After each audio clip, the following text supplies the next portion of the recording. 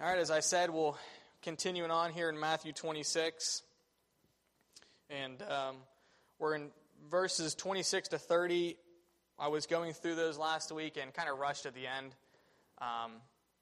Detrimentally, I don't think there was any reason to do that, so I decided to go back and look at those four really main ideas of communion that are in modern Christianity, actually historic Christianity.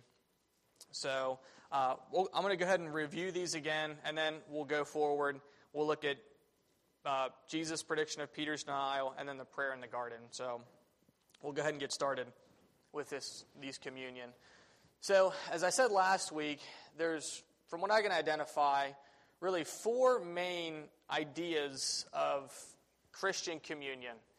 You have the Roman Catholic view, you have consubstantiation, you have Calvin's view, and then you have Zwingli's view. And really, these four represent the four main ideologies of communion throughout Christendom. And the first one up on the board is, I don't know if you guys can see that, but the purple was actually a better color. But transubstantiation, and I think most of us in here are familiar what that word is, if you may not know exactly what the meaning is, but that is the majority Roman Catholic view of communion. And you have this word right here, trans, is actually in our culture, we're all familiar with the word trans, transforming, transitioning into something else. But that's what the Roman Catholic view of communion is. Transubstantiation, something transforming or transitioning into something else. And I thought the best way for me to explain this is to actually read from some Roman Catholic sources and theologians. What a better source than actually from the mouth of those individuals themselves. As I said last week, if you don't remember, really transubstantiation was officiated or official at the Fourth Lateran Council in 1215 A.D. There was inklings of it beforehand, 300 or 400 years beforehand, but at that council, the Roman Catholic Church made it an official dogma or doctrine. And then about 300 years later, at the Council of Trent, they reaffirmed it again. But listen just a couple of these things. I'm just going to read these and let them play through your mind. And here's the first source. All that substance sustains, the things which inhere in it, we call the technical name of accidents. We cannot touch, see, taste, feel, measure, analyze, smell, or otherwise directly experience the substance. Only by knowing the accidents do we know it. So we sometimes call the accidents the appearances. So last week I talked about they make this differentiation between the accidents and then what actually the body of Christ is in the communion. And really, one of the main theologians, Thomas Aquinas, was one of the, the Roman Catholics consider him the greatest theologian. They call him the Dr. Angelicus. And he made this differential of the accidents. So really what the accidents are the underlying substance. And here's a great example of what they said with the accidents. They used a ball for an example. And this is how they explain how it transforms or transitions into the body of Christ. So let me read this. The Reformers were united in opposing the official Roman Catholic view of Christ's presence in the Lord's Supper. That is transubstantiation. The Roman Catholics used Aristotelian philosophy for the backdrop of this view. Aristotle held that everything or substance consists of an essence and an accident. The accident of a substance are accessible to our five senses and can change without changing the substance. Here's an example. I know this is about 20,000 feet above our head, but here's an example to bring it back down to earth. For an example, consider a green ball. The greenness of the ball falls into the category of accidents and is not essential to the ballness.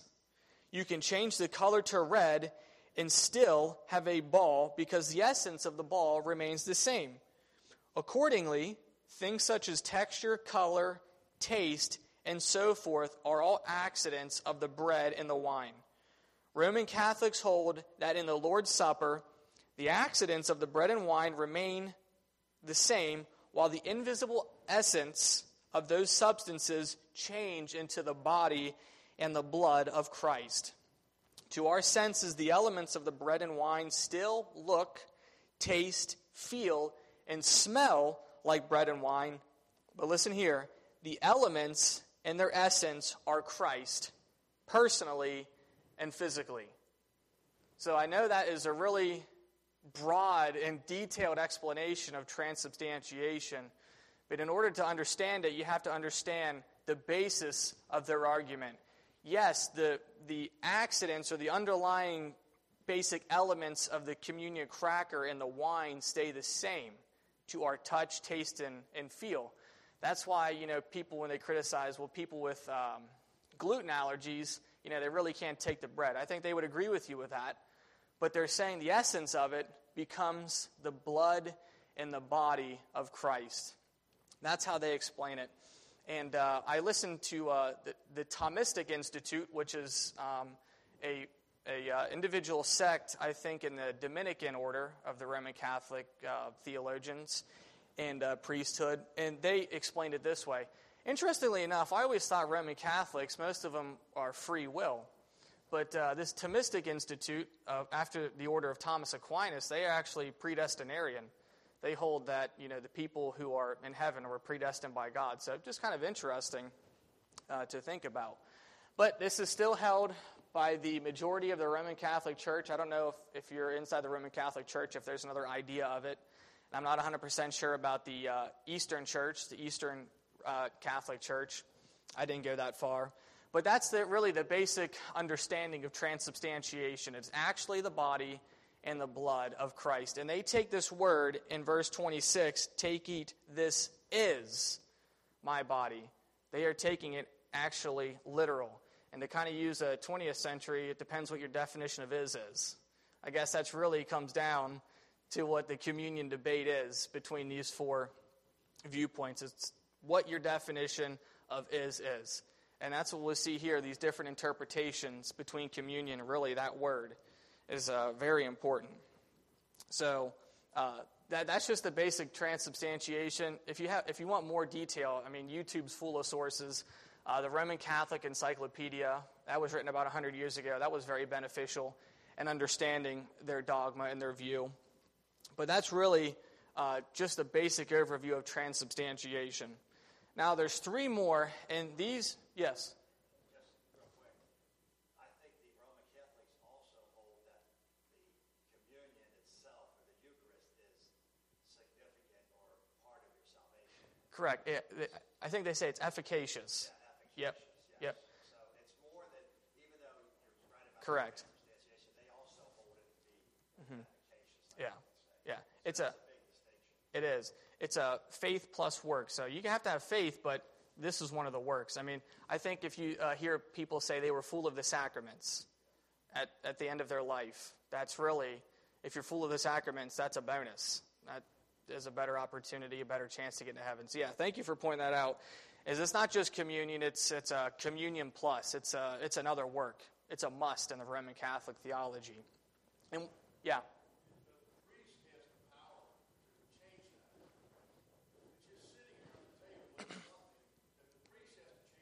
Correct. They have to do whatever they do. They have the authority to change that water or the wine and the blood away from it in the flesh. Correct. I think Without that happening, it's insignificant. I think the proper term is once they consecrate it, once they bless it, in the communion they consecrate it, then that's when it is turned into the body and the blood of Christ. So yeah.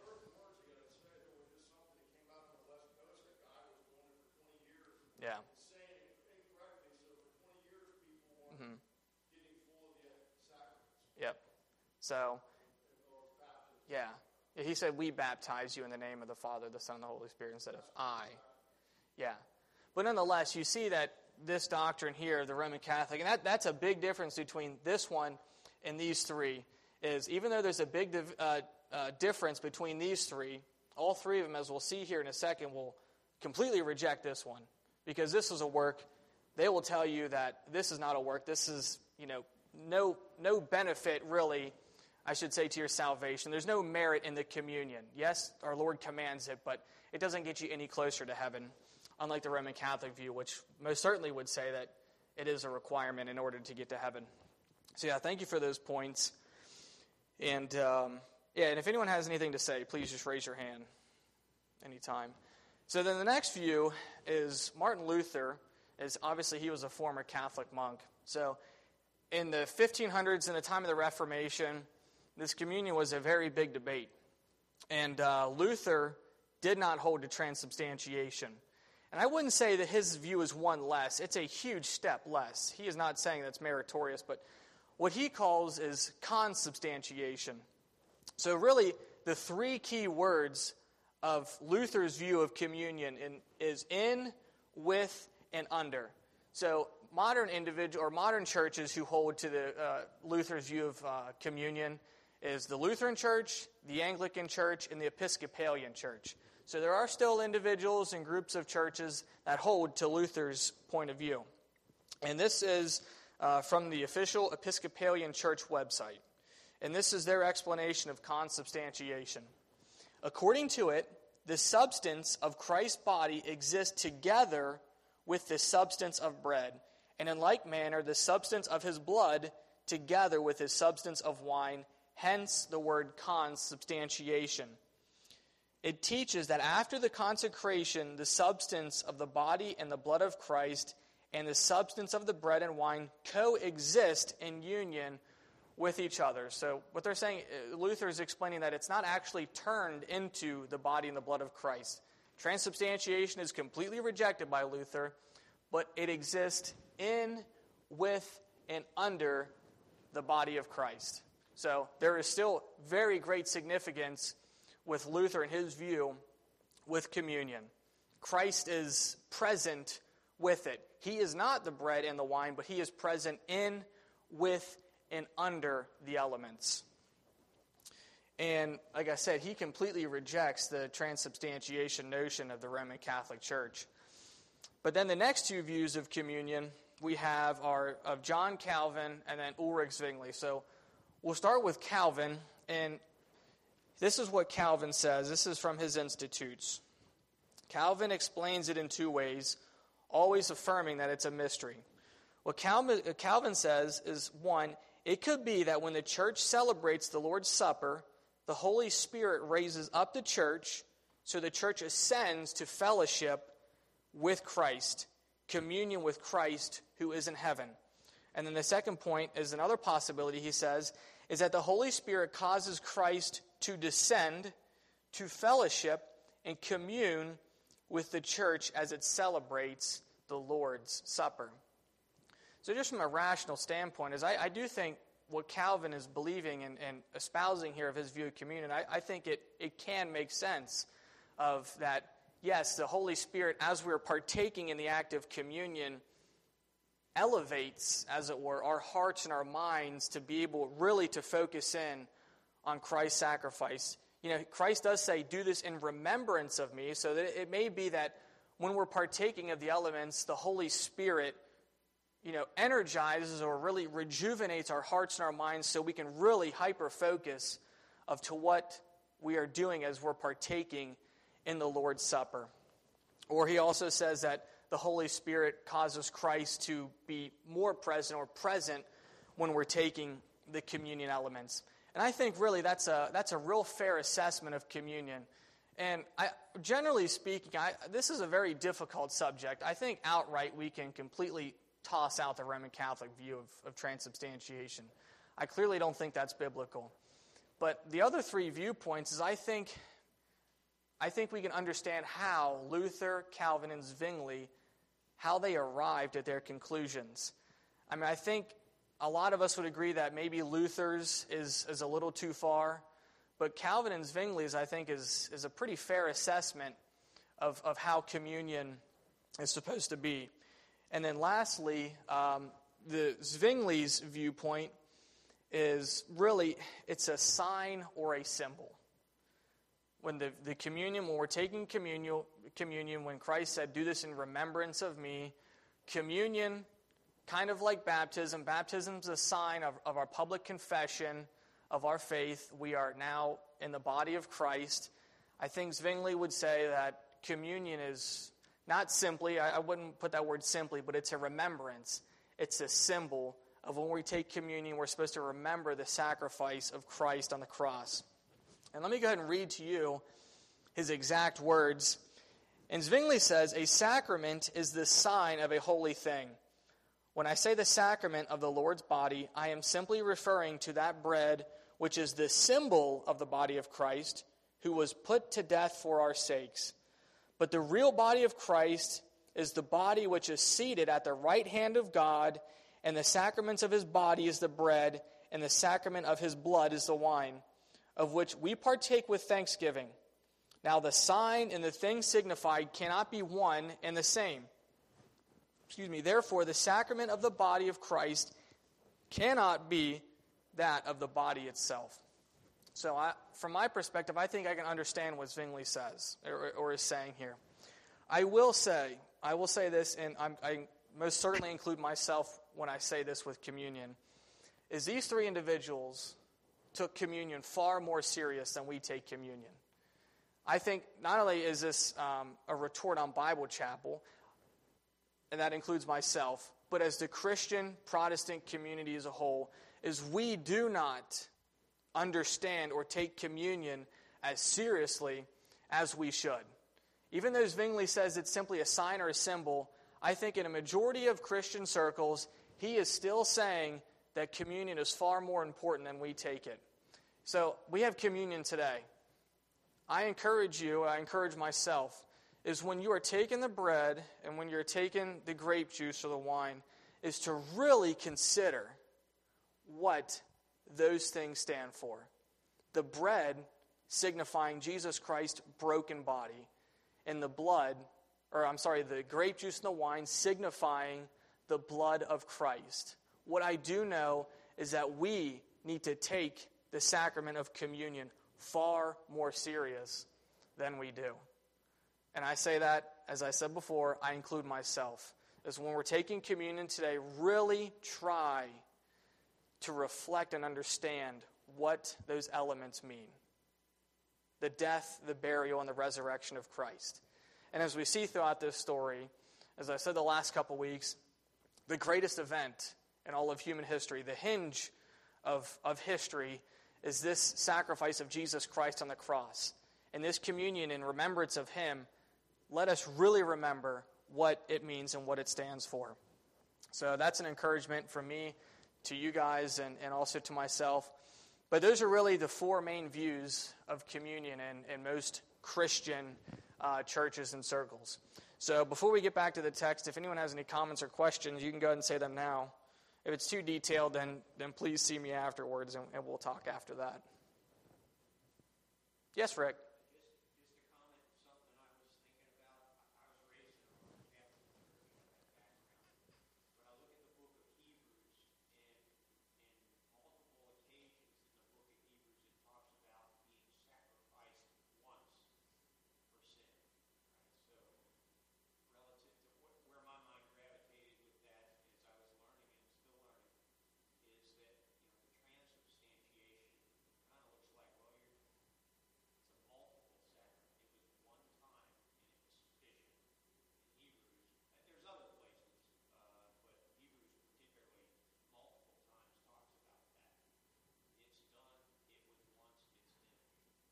Yeah, that's a very good point.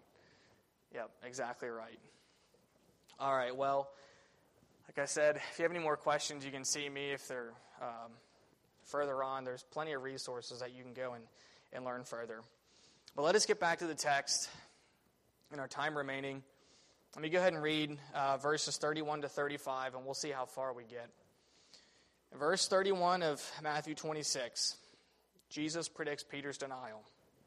Then Jesus said to them, all of you will be made to stumble because of me this night, for it is written, I will strike the shepherd, and the sheep of the flock will be scattered. But after I have been raised, I will go before you to Galilee. Peter answered and said to him, even if all are made to stumble because of you, I will never be made to stumble.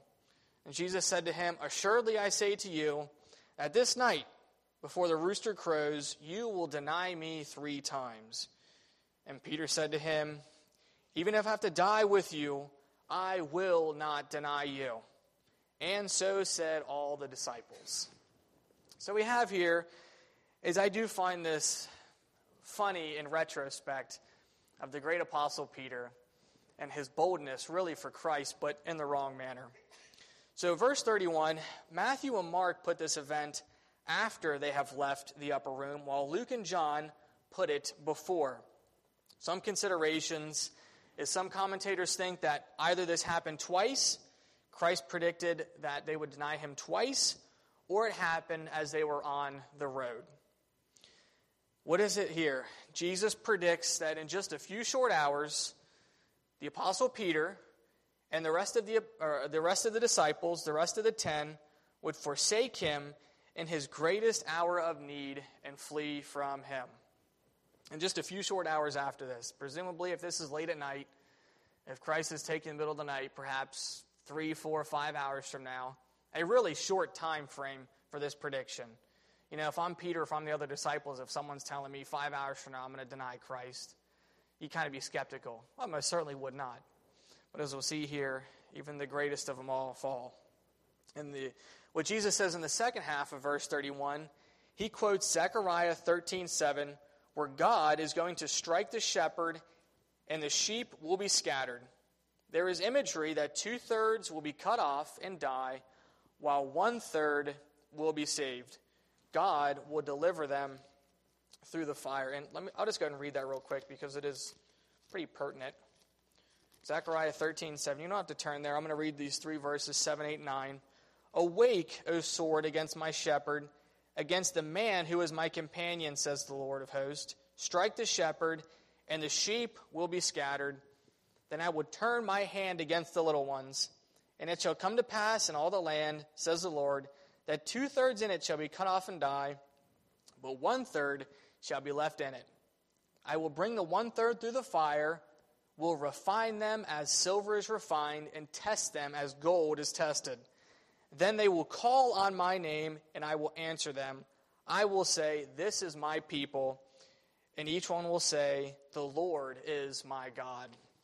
So I think Jesus is saying here is that they will be scattered, but they will be brought back, and through this, they will be refined as gold. We can see here parallels where Judas falls. He's one of the 2/3. He's fallen off. He's scattered, never to come back. But the other 11, even after falling away, being let off from the flock, will come back and be delivered from the fire. And Jesus even says that of Peter, I have prayed for you. Really, once you have returned, strengthen the brothers in the faith. Verse 32, Jesus says, but after I have been raised, I will go before you to Galilee. Passing forward here a couple of chapters, in Matthew 28, we have here the woman who worshiped the risen Lord. In verse 9 of 28, as they went to tell his disciples, behold, Jesus met them, saying, rejoice. So they came and held him by the feet and worshipped him. In verse 10, then Jesus said to them, do not be afraid. Go and tell my brethren to go to Galilee, and there they will see me. And this is a fulfillment of a few days later, this verse 32, but after I have been raised, I will go before you to Galilee. So we see a fulfillment of Christ's prediction of a prophecy in Matthew 28:10, where he will see them again, his disciples, in Galilee. Verse 33, and after Jesus had said that they would be made to stumble, the great apostle Peter says this. Peter answered and said to him, even if all are made to stumble because of you, I will never be made to stumble. So we have here at first, Jesus addresses all of his disciples and predicts verse 56, where they will all forsake him and flee. But then Peter, usually being the mouth or the spokesman for the other 10 disciples, makes a bold statement here in verse 33. He claims that even if the others will be made to stumble or to take offense at Christ, he, the Apostle Peter, will not be made to stumble. And a couple observation here, Albert Barnes in his commentary, I think, has a very helpful ideas here of Peter and really what's wrong with Peter here. And he says, Peter answered, "Though all men are made to stumble, I will not." This confidence of Peter was entirely characteristic. We've seen this confidence in Peter in prior times. Sometimes it really helped out Peter. Other times he really had his foot in his mouth. He was ardent, sincere, and really attached to his master. Yet this declaration was made evidently, and here's 3 points. Yes, it was made from a true love for Jesus. So Peter's heart here is correct in that it was a true love for Jesus. He was sincere in that. But these 2 points are going against Peter. It was from too much reliance upon his own strength, and from the ignorance of himself and of the trials which he was soon to pass through. So we have 1 point is Peter's heart is in the right direction. He is loving Christ and saying, if all others forsake you, Lord, my love for you is so that I will not forsake you. But 2 points are against Peter, is he's relying upon himself and his own strength, and he is relying or not understanding what is going to happen in just a few short hours. And what does this teach us? It most impressively teaches us that what? No strength of attachment to Jesus can justify such confidence or promise of fidelity made without dependence upon him. So what do we see here is that yes, Peter loved Christ, but it was out of a confidence and dependence upon himself. If we're going to make bold claims like that, it has to be a realization that it is not in our own strength, it is only in the power of Jesus Christ. And then, number 2, that all the promises to adhere to him should be made relying upon him for aid, as I just said. And then that we little known how feeble we are until we are tried. I think that's a big point there, is we talk a bold talk, but once the fire gets hot, that's when we're really tested and we see and understand how feeble we are as men. And kind of interesting here, too, is point number 4 Albert Barnes makes, that Christians may be left to great and disgraceful sins to show them of their weakness.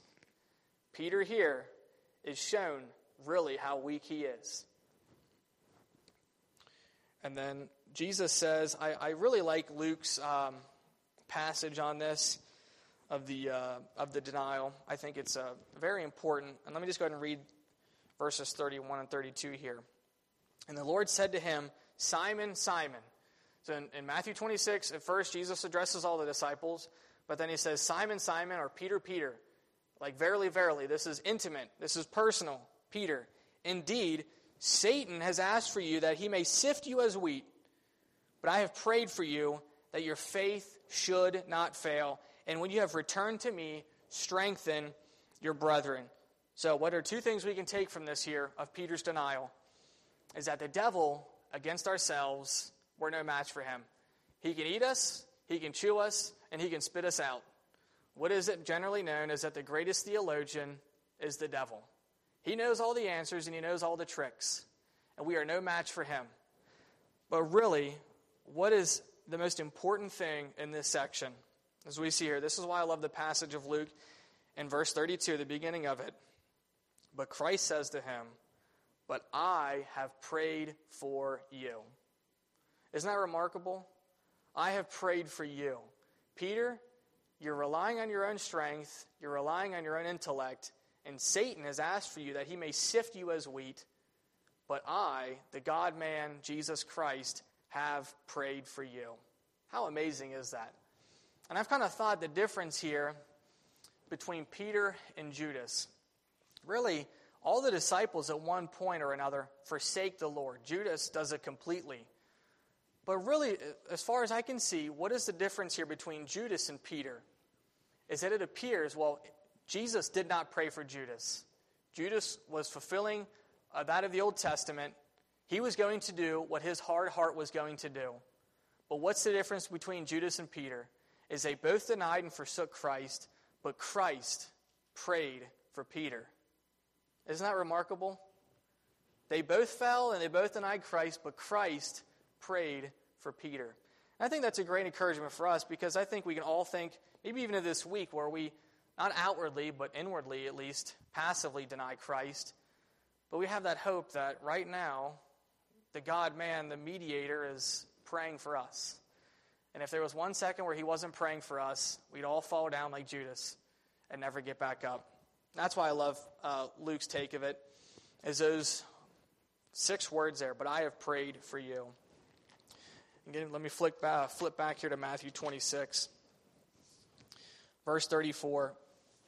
Jesus said to him, "Assuredly, I say to you that this night, before the rooster crows, you will deny me 3 times."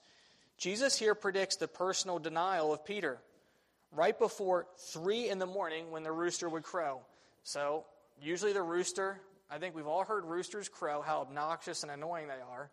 But 3 in the morning is usually when the rooster crowed. And what does Christ here predict? Is that Peter, before 3 o'clock in the morning, he would deny Christ 3 times. Again, think of that. Presumably here we're in the late evening, early night, so maybe 8, 9, 10, 11 o'clock, not exactly sure of the time frame. But Jesus is telling Peter here and the disciples that before 3 o'clock in the morning, just 4 short hours, you're not going to deny me once, you're not going to deny me twice, you are going to deny me 3 times. And you would have to imagine how Peter is repulsed by that. Lord, you're not saying I'm going to deny you once or twice, but 3 times? No way in the world.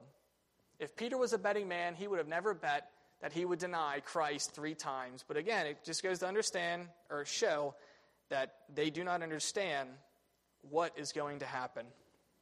In verse 35, Peter said to him, "Even if I have to die with you, I will not deny you." I think Mark 14:31 does a great job detailing what Peter says here. In verse 31 of Mark 14, Mark records here, "But he," that is Peter, "spoke more vehemently." So Peter denies that he's going to deny once, and then Mark adds this word vehemently in there. So you can imagine Peter, he's getting upset at this point. He's vehemently saying, "Lord, I will not deny you."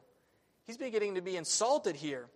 And that's why I like that word vehement. It really shows Peter's characteristics here. His self-confidence in himself that he will not fail.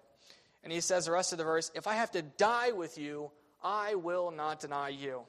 There's that vehemence there. And then what do we see here at the end of it? "And so said all the disciples." So Peter, as we see throughout the New Testament, is the boldest of them. He's really the mouth of the disciples. And as you can see, Peter is probably standing right next to Christ, confronting Christ, saying he will not deny, and the other 10 disciples are behind him, shaking their head like, "Yes, man, Lord, we won't deny you either. We're exactly like Peter." But in verse 56, we see that they all forsook Christ and fled. And so we come to the end of that. If before we continue on here, if anyone has any comments or questions, go ahead and say them now. It's just that we have to be gracious to Peter because we all overestimate our own. Exactly. We can't throw stones at Peter. Yes, Newt. They were sincere. They were very sincere, but they didn't know what they were promising. Very much. I think, to your point, we'll see that here as we get into the garden, how critical the hour is, but yet how it appears lax the disciples are. Yeah.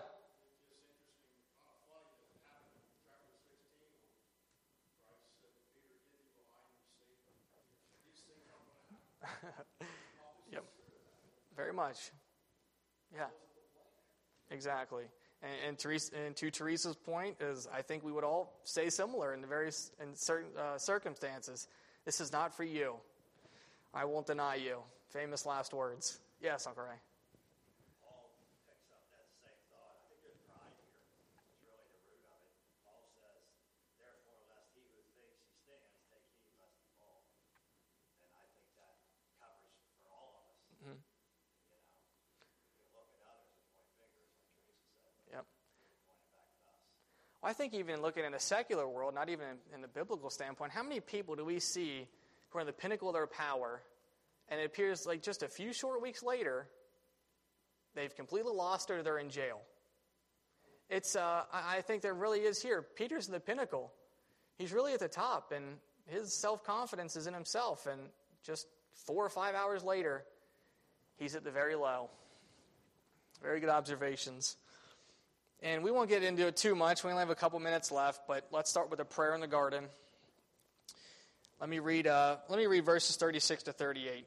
Then Jesus came with them to a place called Gethsemane and said to the disciples, "Sit here while I go and pray over there." And he took with him Peter and the 2 sons of Zebedee, that is James and John, and he began to be sorrowful and deeply distressed. Then he said to them, "My soul is exceedingly sorrowful, even to death. Stay here and watch with me." Verse 36, they arrive at Gethsemane. So they come from the upper room, and they arrive at this place called Gethsemane. And the Hebrew word for Gethsemane means oil press. So presumably there was a bunch of olive vines and stuff around there. And this is where Christ will pray as he is entering his final hours here before his crucifixion. MacArthur notes in his commentaries, this place is apparently where Christ often went with his disciples. It was just across the Kidron Valley from Jerusalem, so Jerusalem was probably still in view in the distance, not too far from Jerusalem. And MacArthur said that Christ often went here, so that it is likely Judas knew the approximate vicinity of where Christ would be. Now, that's kind of an interesting standpoint here is Christ went to a place that he was well familiar with. And as he said time and time again, my time is at hand, and we'll see here at the end of it, my hour is at hand. Christ could have went completely to some obscure place where Judas would have never found him. But Christ, fulfilling all things, his time at hand, goes to a place where the disciples and Judas knew where he was going to be. Just something to think about here. Christ not running from his adversaries, but knowing what his mission was and the fulfillment of what he was here to do on earth. And then we see here where Jesus says to his disciples, "Sit here while I go and pray over there." So probably on the outskirts of this garden or this area, you have a big entrance, and we see where 8 of the disciples are left. And then in verse 37, we see this time and again throughout Matthew and the other Gospels. He took with him Peter and James and John. So we see this time and again is, yes, we have the 11 disciples. At this point, Judas is gone. We have the 11 disciples. They're the inner circle of Christ. They're his good friends. But then we see also is that Peter, James, and John enjoy a special fellowship, a special intimacy with Christ. Where else are these 3 given the privilege to see the glory of Christ? Transfiguration. It doesn't appear that the other disciples were able to see it. But these 3, Peter, James, and John, are given the special privilege to see Christ transfigured on the mount. They're given the special privilege, at least while they're awake, as we'll see here in a couple of minutes, Christ praying and begging with the Father of his final hours on earth. And I think an observation here, too, is in Luke 22, Luke is the only one to record this, but apparently when they're in the upper room, there's a debate amongst themselves of who's the greatest. So you see kind of this power structure, of this structure inside the disciples.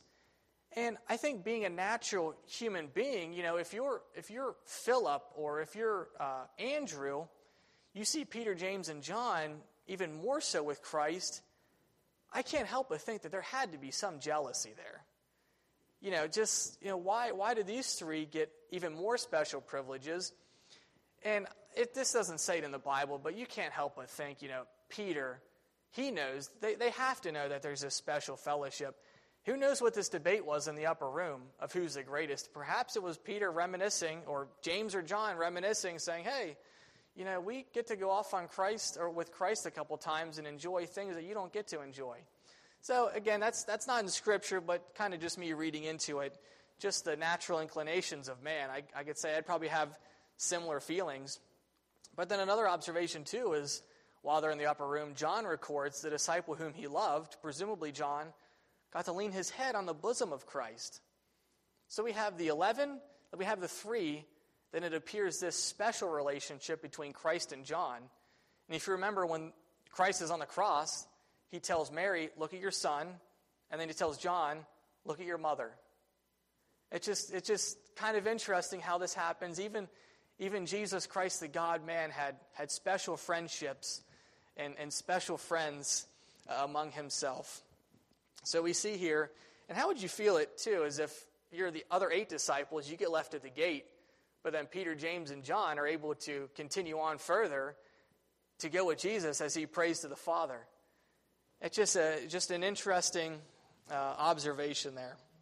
And then at the end of verse 37, he began to be sorrowful and deeply distressed. And then this is my last verse here real quick. Then he said to them, my soul is exceedingly sorrowful, even to death. Stay here and watch with me. Christ understood what the time was. It wasn't the cross, the men, the betrayal, but the hour was drawing near where the wrath of God was going to be poured out upon him on that cross. So we'll stop there, and my dad will actually be doing Sunday school next week, and we'll pick this up in 2 weeks, and we'll continue on with this. Thank you very much.